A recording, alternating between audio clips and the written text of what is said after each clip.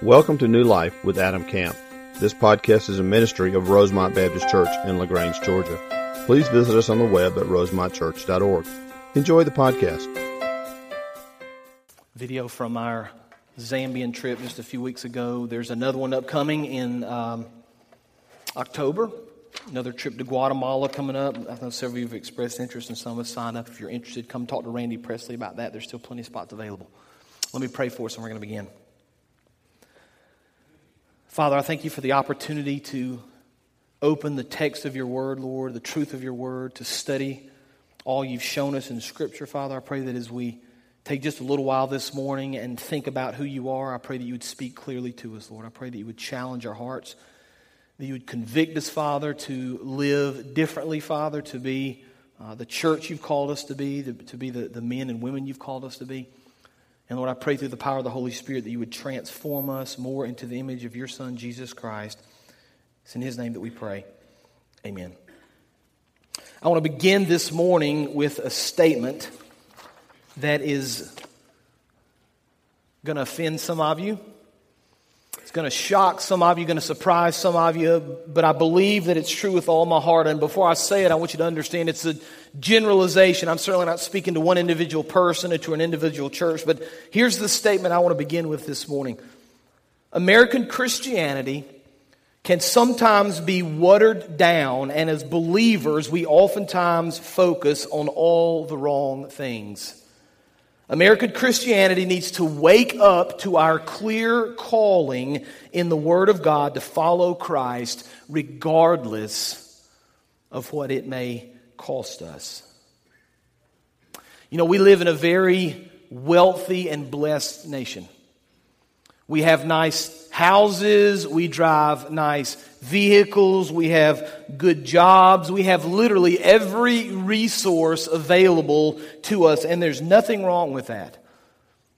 God has blessed us, and we should be thankful for those blessings. But here's the question I want to think about this morning as we consider our walk with Christ.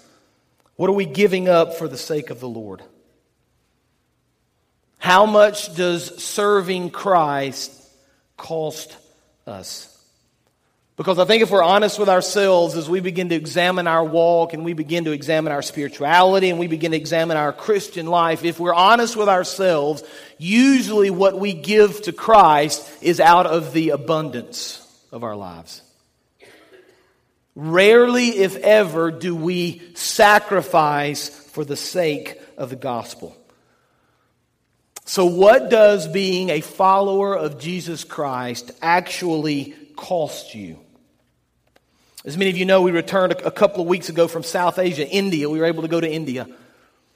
And we saw some things there that kind of shocked us and led us to spend some real time in prayer and thought about how we can partner and how we can work. Because as we traveled through the countryside and we worked with the local missionary there, I can tell you with absolute certainty it's the most spiritually dark place I've ever been in my life. Everything about it is different. The language is different. The customs are different. The culture is different. The food is different. It's all different. But the most striking thing that's different is the way in which they worship and the gods in which they worship. We had the opportunity to meet some believers over there and hear their stories. But if you understand what's going on in South Asia and in other parts of Asia, you'll understand that there are very few Christians in the midst of billions of non-Christians.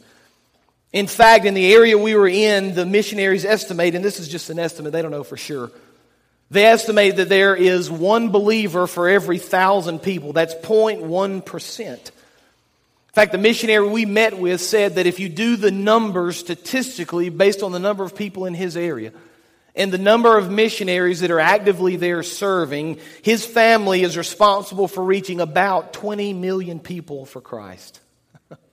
It's impossible, right? And yet the Lord is doing some pretty amazing things.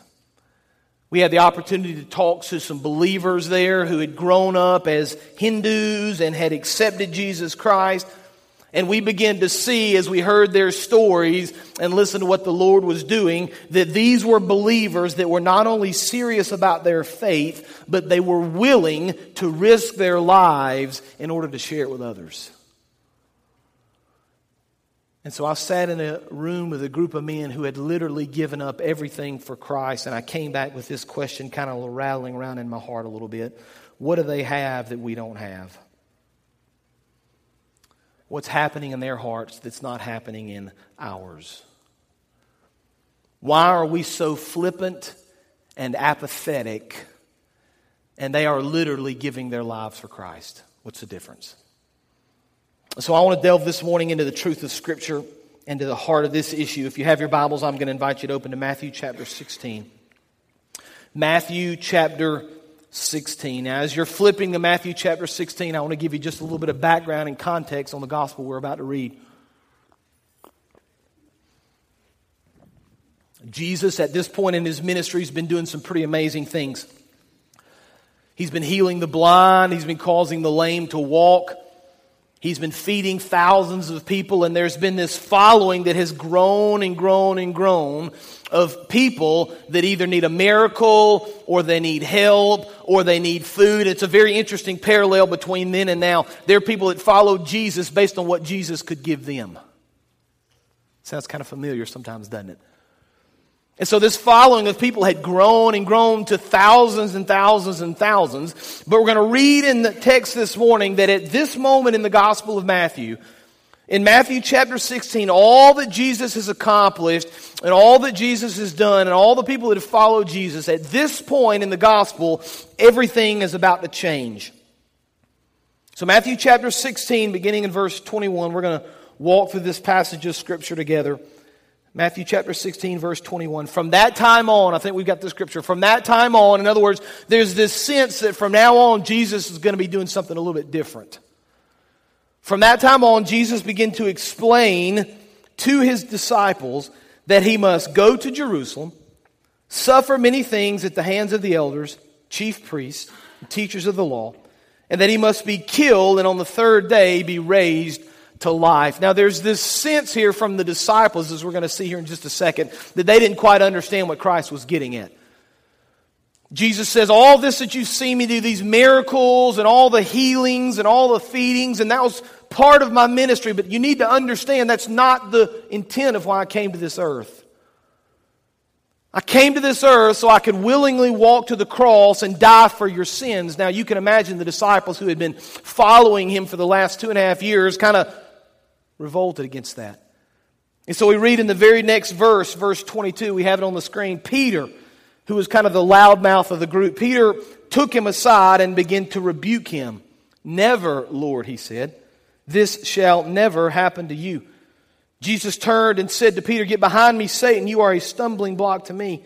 You do not have in mind the things of God, but the things of men. See, Peter wanted Christ to understand, Jesus, we're not going to let this happen to you.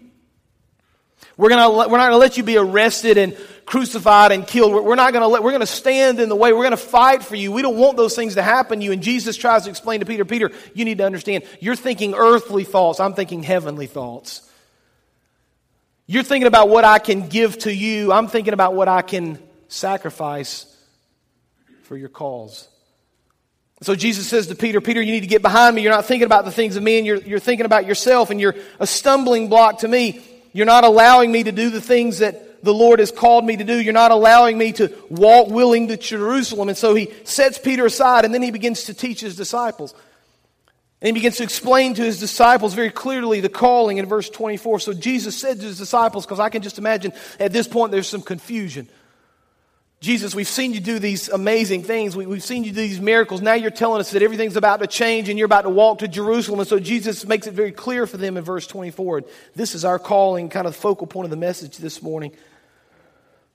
Matthew chapter 16, verse 24, Jesus said to his disciples, if anyone, that's you now, by the way, that's anyone, would come after me, he must deny himself, take up his cross, and follow me.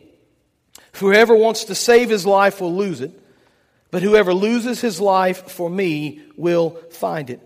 What good will it be for a man if he gains the whole world yet forfeits his soul? Or what can anyone give in exchange for their soul? Now we're going to stop there and kind of think through this just for a few minutes, because Christ is going to give us a very clear calling and a very clear challenge in our lives that we should be different. If we're going to call ourselves a follower of Jesus Christ, there's this sense that we got to do something different than the world says we should do. And so there's some truths here I want to pull out this morning. There's some truths I want to think about this morning that will help us understand how to live for Christ and will clue us in a little bit on what these guys in South Asia get and understand that sometimes we miss. Here's truth number one. We must begin by making a choice to follow Christ. We can't live our lives for Jesus until we've chosen to follow Him. We can't be different by the world's standards until we've made a definitive choice in our life, in our heart, that I'm going to set all these things aside. I'm going to deny myself. I'm going to pick up my cross, and I'm going to choose to follow Jesus. Now, choice can sometimes be a difficult thing, can't it? We live in a world where we have thousands of choices. So, for example, if you have satellite television, you probably have several hundred stations to choose from, don't you? At any given moment, day or night, you can watch one of several hundred television shows or specials or sporting events. You have a lot of choices. If you go to Starbucks, you have a lot of choices to choose from, don't you? When you go to the movie theater, you've got a lot of choices. When you go to buy a new outfit, you've got a lot of choices. On and on and on the list goes of all the different choices that we offer. But sometimes choices can be a blessing, and other times they can be a curse. We had the opportunity yesterday, some of you were with us, to go to Atlanta. We kind of took the first step in our partnership with a missionary in Atlanta to plant a church in downtown Atlanta. So we went into a neighborhood that's called The Bluff, and if you're familiar with downtown Atlanta, it's the worst neighborhood in the city, so we're told. It's the heroin capital of the South. People come from all over the South to buy heroin in that one little neighborhood, just a few block radius. And so we're walking the streets yesterday, and the missionary says, you need to notice something that will kind of stand out. He said, you need to notice the vehicles that drive by, because you'll begin to notice that some of these vehicles are out of place. And so we're walking down these streets, and you have to understand this neighborhood is dilapidated. Most of the houses are boarded shut. They're burned out. They're abandoned. Occasionally there's a house with people living in it. But he said, you need to notice the vehicles that drive by. And sure enough, every now and then you'd see a very nice Mercedes drive by, or a BMW. We went in front of one house and there were two Jaguars, two different colors, parked right in front of the house. He said, those cars are either the sellers or those are the buyers that are coming in from the wealthy suburbs to buy heroin. And sure enough, as we were walking, we just kind of saw a constant flow of these really nice vehicles.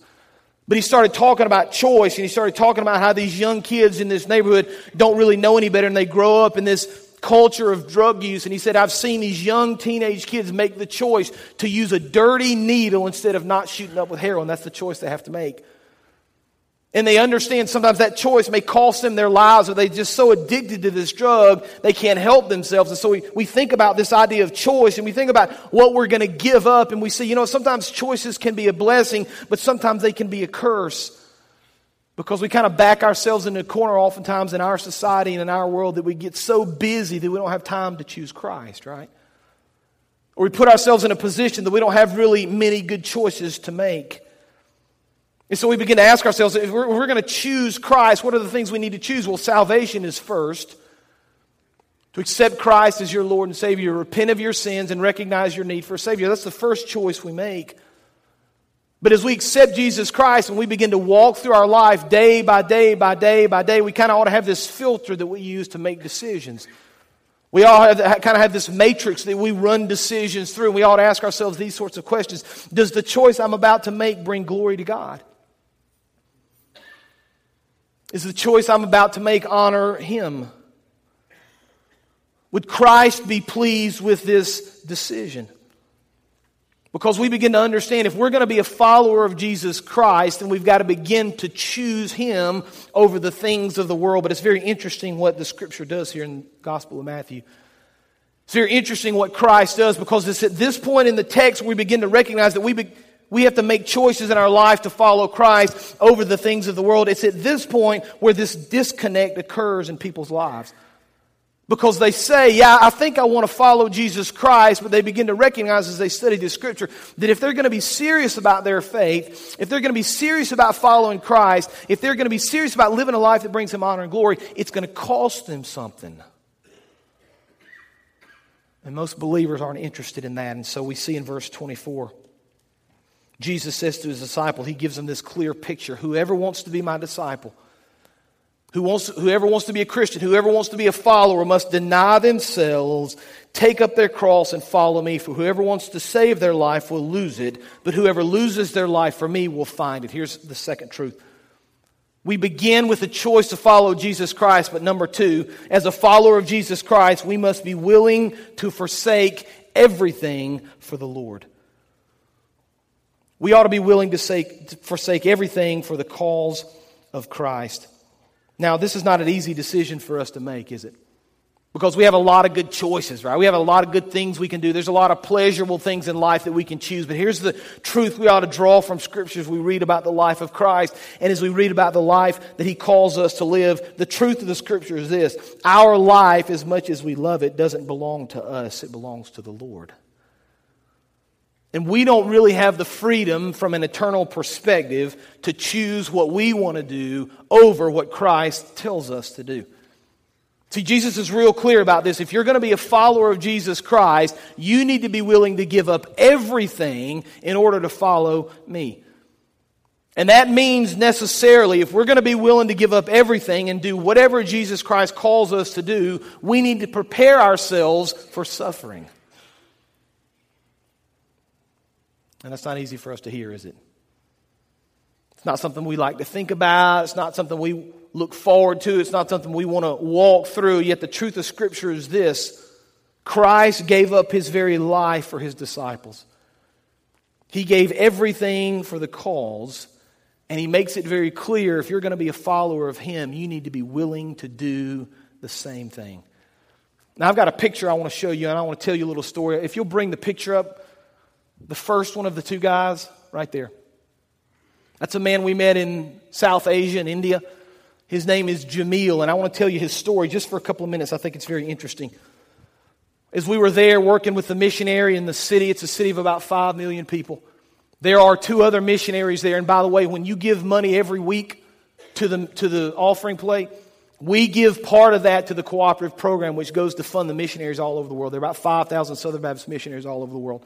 2 of them we worked with in the city. There were 2 others who are there in that city, and they're calling. Now, I want you to listen to what I'm about to explain to you. These 2 missionaries calling, the only thing they're doing in this city right now is trying to identify Muslims who've come to know Christ. Because if they can identify Muslims who've come to know Christ, they can begin to network and meet other Muslims. See the pattern there? They can begin to develop churches, and they can begin to reach into that community. They've been there for a year. These 2 missionaries have found 0 Muslims that have converted to Christianity. None. That's all they're doing. They haven't found the first one yet. While we were there in that city, the missionary we were working with came to us one day and was so excited because they'd found a Muslim convert. A man who'd grown up in a Muslim home, a man who'd grown up in a Muslim community, and accepted Jesus as his Lord and Savior. The first one in a year they had met, and he was going to come to the training session we were at tomorrow. He said he'll be here tomorrow to meet with you guys. So we were excited to meet him. So he came. This is Jamil. He grew up in a Muslim home, accepted Jesus Christ a couple years ago. Let me tell you what he conveyed to us in his story. His family has disowned him now. They don't allow him to be part of the family anymore. His wife divorced him. She took their 10-year-old daughter with her when she left, and she's now suing him in the local court to try to force him back to the Islamic faith. He has had struggles at work. He's had struggles with friends. He's had struggles socially, as you can imagine. He's been beaten on numerous occasions. He showed us the scars on his head where he had been beaten because of his faith. And yet this is a man who showed up at a church training to hear more about the gospel of Jesus Christ, to figure out how he could plant churches in that context. And he said something to us that I'll never forget. He said, sometimes I lay in my bed at night and I weep because I'm all alone for the sake of Christ. And I came back and I asked myself, what in the world's wrong with us? I mean, that ought to keep you awake at night. Here's a guy who is absolutely sold out, committed to follow Christ regardless of what it may cost him. And here we are. And I'm at the head of the line. I'm not speaking down to you. I'm speaking as one of you. We have every resource in the world, and how do we squander it? What are we doing for the sake of the kingdom? What's Christianity costing you? What are you giving up to follow Christ? See, Jesus gives us this really clear picture, right? He gives us this really clear directive. You need to deny yourself. You need to take up your cross and follow me. But the problem with that saying is it's not easy for us. It's not the American way. I'm not going to deny myself. I'm going to do what I want to do. I'm not giving up anything for the sake of Christ. I'm not going to take up my cross. I want to live my life the way I want to live it. So we see these kinds of phrases in Scripture, and we want to follow Jesus, but we don't really give anything up. And so what do? We water down the text. Well, he didn't really mean that. He couldn't have possibly meant that I'm supposed to really give anything up, right? He couldn't possibly have meant that I'm supposed to take up my cross and follow him no matter what it costs. And so we water it down. We say, well, he said to deny self, and he said to take up cross. And so, I've got a difficult job. That's the cross I'm going to bear. I have a difficult boss. Or I've got a family situation I'm struggling with, and that's going to be the cross that I'm going to bear in my life. I want to be very clear based on what the Scripture says. Remember, when we study Scripture, we should always study with the intent of the author. What did the author mean by this?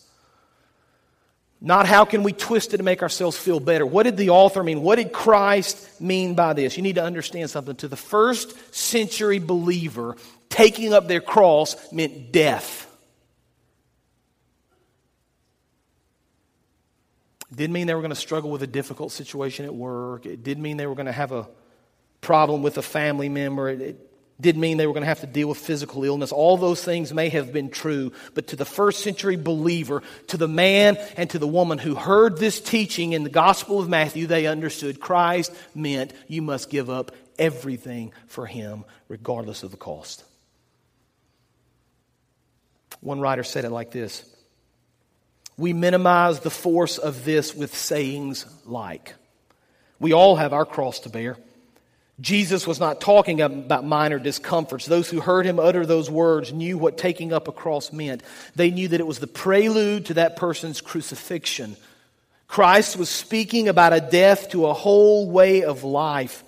He was talking about the utmost in self-sacrifice, a very death to the selfishness in all forms of self-seeking. You say, what does that mean for me? Well, I don't know what it means for you. It's between you and the Lord. But one of the things it ought to mean very clearly in your life is that you're willing to follow Christ regardless of what that means. Whether it costs you comfort, whether it costs you money, whether it costs you a relationship, whether it costs you a job, we need to be willing to serve him and follow him in all things. It means we ought to be interested in doing the Lord's will over our own will. It ought to mean that when we make decisions, we first of all make decisions based on what the Lord's calling us to do, not what the world says. It means we ought to run all our decisions through the process of Scripture. It means we ought to stand up to our faith when nobody else will. It means that we ought to lead our families based on the truth of the Word of God, not the popular teaching of culture. I just worry that we're awash in the sea of cultural relevance and we're missing the truth of the Word of God. And I sit in a room with a man who's willingly giving his life for Christ, and I come back and I look at myself in the mirror and I say, what am I giving? What am I doing? What are we all doing? I think there's so much more. I think there's such a higher calling. And I think we get mired in the things of this life and we miss all that Christ has called us to be. And I think we miss the joy. Now watch this. Don't think I'm crazy. I think we miss the joy in suffering for Christ. There's no greater place to be than in the will of the Lord. There's nothing that can satisfy that longing more than following him. And he's very clear in his word. The only question is, are we going to follow? Now let's take it a step farther. He says something very interesting to us. Something that's kind of confusing. Verse 25. For whoever wants to save their life will lose it. That's an interesting statement. But whoever loses their life for me will find it. What good is it for a man or for someone to gain the whole world yet forfeit their soul? What can anyone give in exchange for their soul? Here's the third truth. We choose Christ. We choose to follow Christ no matter the calling. And the number three, as difficult as it may seem, we gain when we lose. Christ says if you want to gain, you need to lose your life. If you want to gain me, you need to lose all the things in your life that are important. Now, this idea of losing isn't something we like, is it? If you're like me, I'm kind of competitive. I don't like to lose in anything. I don't even like to lose my keys. When I lose my keys, I get frustrated. So this idea of losing our life is kind of opposite of what we think we'll have, right? Lord, I don't want to lose anything, because if I lose anything, I'm not going to have anything good. Here's the truth that we miss. When we lose ourselves in Christ, we gain all that He has to offer. I've got another picture I want to show you. I brought these pictures because I thought it'd be kind of compelling for you to be able to see. This man is an Indian believer. He's a follower of Jesus Christ. His name is Pramod. And he's sitting in the circle of the room we studied in. This is really kind of a neat setting. We were just in a neighborhood in the city, kind of walked through the streets to this believer's house, went up into his second floor room where we prayed with these guys and studied with them and kind of did some training with them for a couple of days. But this man, just to give you a little background, was born in the caste system of India. Now, if you don't understand the caste system, you should go Google it, read a little bit out. It's basically social status that you're born into. And if you're born on the highest level caste, you have a nice opportunity in life to do a lot of things. If you're born into the lower levels, you have very little opportunity. And really, depending on where you're born and the family you're born and the area you're born, it kind of sets the course for your life. Now, this man was born in the Brahmin priestly caste. It's the highest caste system. He was born at the top of the top, which meant he could have done a lot of things in life. In fact, his grandfather was a priest in the city. Very well-known priest. This man, Pramod, had been studying to be a priest. He had been in seminary, and he was kind of quickly making his way up to the top of the rung of the ladder to be a leader in his society, to be a leader in his community, and he was doing what he thought he was called to do. And all of a sudden, he had a motorcycle accident. That's very interesting. When you talk to these believers, it's almost like you're reading the first century church. It's almost like you're reading the book of Acts, because so many of these believers came to know Christ through some sort of a miracle, some sort of a healing. This man had a significant motorcycle accident. He was taken to the hospital. The doctors told him, "You're not going to survive. You're not going to live." And he said he had this vision. He had this dream of himself falling into this deep, dark pit. And he said he understands now that as he was in this pit, he saw this man all in white. He now believes that man was Jesus. Reached down into the pit and pulled him out of the darkness into the light. Through that vision, he came to accept Jesus Christ as his Lord and Savior. So he's got a vision now of reaching this city. It's just covered up with Hinduism for Christ. But it cost him. It cost him everything he'd worked for. It cost him his status. It cost him his society. It cost him all the things that he wanted to do with his family and all the dreams he had. It cost him, and he set all those things aside because he understood exactly what the Lord had said. When you give those things up, you gain so much more. And he's at peace now. He's at peace with who the Lord is. He's at peace with what the Lord is doing in his life. And he's willing, whatever it takes, to follow Jesus. See, he understands what so many of us don't understand. We're not called to live our life for the sake of the world. We're called to live our life for Christ. And we're called to follow his teachings regardless of what it may cost. Jesus gives us just a final reminder here in this text. What good will it be for someone to gain the whole world and yet give up their soul? What good is it for man to gain all the things that he can gain on this earth? All the riches and all the prestige and all the material possessions. What good is it if a person gains all those things and yet forfeits his soul? See, Jesus wants us to understand in this teaching that there's something more. There's something more than the world screams at us. There's something more than wealth. There's something more than power. There's something more than wanting what everybody else wants. Following Jesus Christ is a calling. It ought to be an unquenchable desire to follow him no matter where he leads us to go. So I started thinking as I kind of wrap this up, I need to finish up this morning. What do these believers have that we don't have over there? It's not resources. We have all the resources in the world. It's not about need. It's not about anything other than they're simply interested in following the truth of the Word of God. I wrote in my journal as we were sitting there listening to those guys teaching, as we were hearing those guys preach, they simply have a desire to follow the teaching of Scripture, period. That's all they're doing.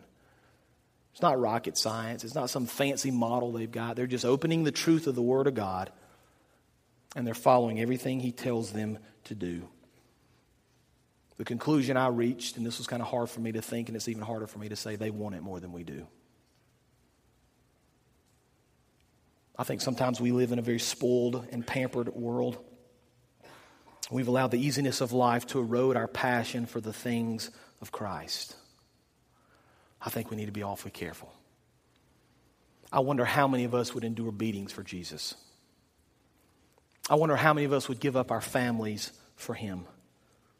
I wonder how many of us would endure the pain and the hurt and the pressure that so many of those men and women for Jesus Christ have endured. And I pray that never comes. But I just wonder what we would do. You know, India is a very dark place. South Asia is a very dark place, and yet there are pockets of light. I'll finish with this story. As we were flying in, we flew right over Pakistan and right over Afghanistan, and we were flying over Afghanistan. It was late at night. Stars were brilliant up in the sky, and over the horizon was kind of the orange sun that kind of went down into the mountains. And as you look down over the horizon, I just kind of asked myself, what's down there? You know, what's down there? Vast nothingness, desert, mountains. But as we flew across that vast terrain, every now and then I'd see a light, one single light. Just one, not a group of lights, one light. And then it'd seem like it'd be 100 miles and I'd see another. And I said, Lord, what's down there? And it's kind of like, you know how the Lord speaks to you and kind of impresses upon your heart. It's like He was saying to me, that's the light of Christ in a sea of darkness. That's representative of where you're going. There's great darkness, but there are pockets of light. There are believers who have given up everything for the call of Christ. And so I came back asking myself the question, what if we lived our lives with that passion and that sacrifice? What if we followed Christ no matter what it cost us? What if we allowed God to work even when it made us uncomfortable? What would He do in our hearts? What would He do in our lives? What would He do in our country? What if? Let's pray. Father, thank You for the truth of Your word. Thank You for the conviction, Lord, of studying Your word. Father, I pray that You would just speak to the depths of our hearts right now, Father, about our motives, about our desires, about our passions, about our calling. Father, I pray that You would just help us to see that we've been given so much and we've been so blessed. And yet there's so much we need to do, Father. Just create within our hearts a passion to share, a passion to love, a passion to give, a passion to sacrifice. Lord, help us to just begin to think tangibly about what we can give up for You. How can we live our lives in such a way that we deny ourselves and we take up our cross and follow You daily? Give us the strength and the courage to live our lives just like that for Your honor and for Your glory. It's in Jesus' name that we pray. Amen. You can stand. We're going to give you the opportunity if you want to come pray at the altar's always open. If you want to accept Christ as your Lord and Savior and repent of your sins, you can do that. If you want to join our church, this is your time as we sing together. You respond. Thank you for joining today's sermon. We would love to hear how today's message blessed you. Use the Contact Us link on our website at rosemontchurch.org. God bless.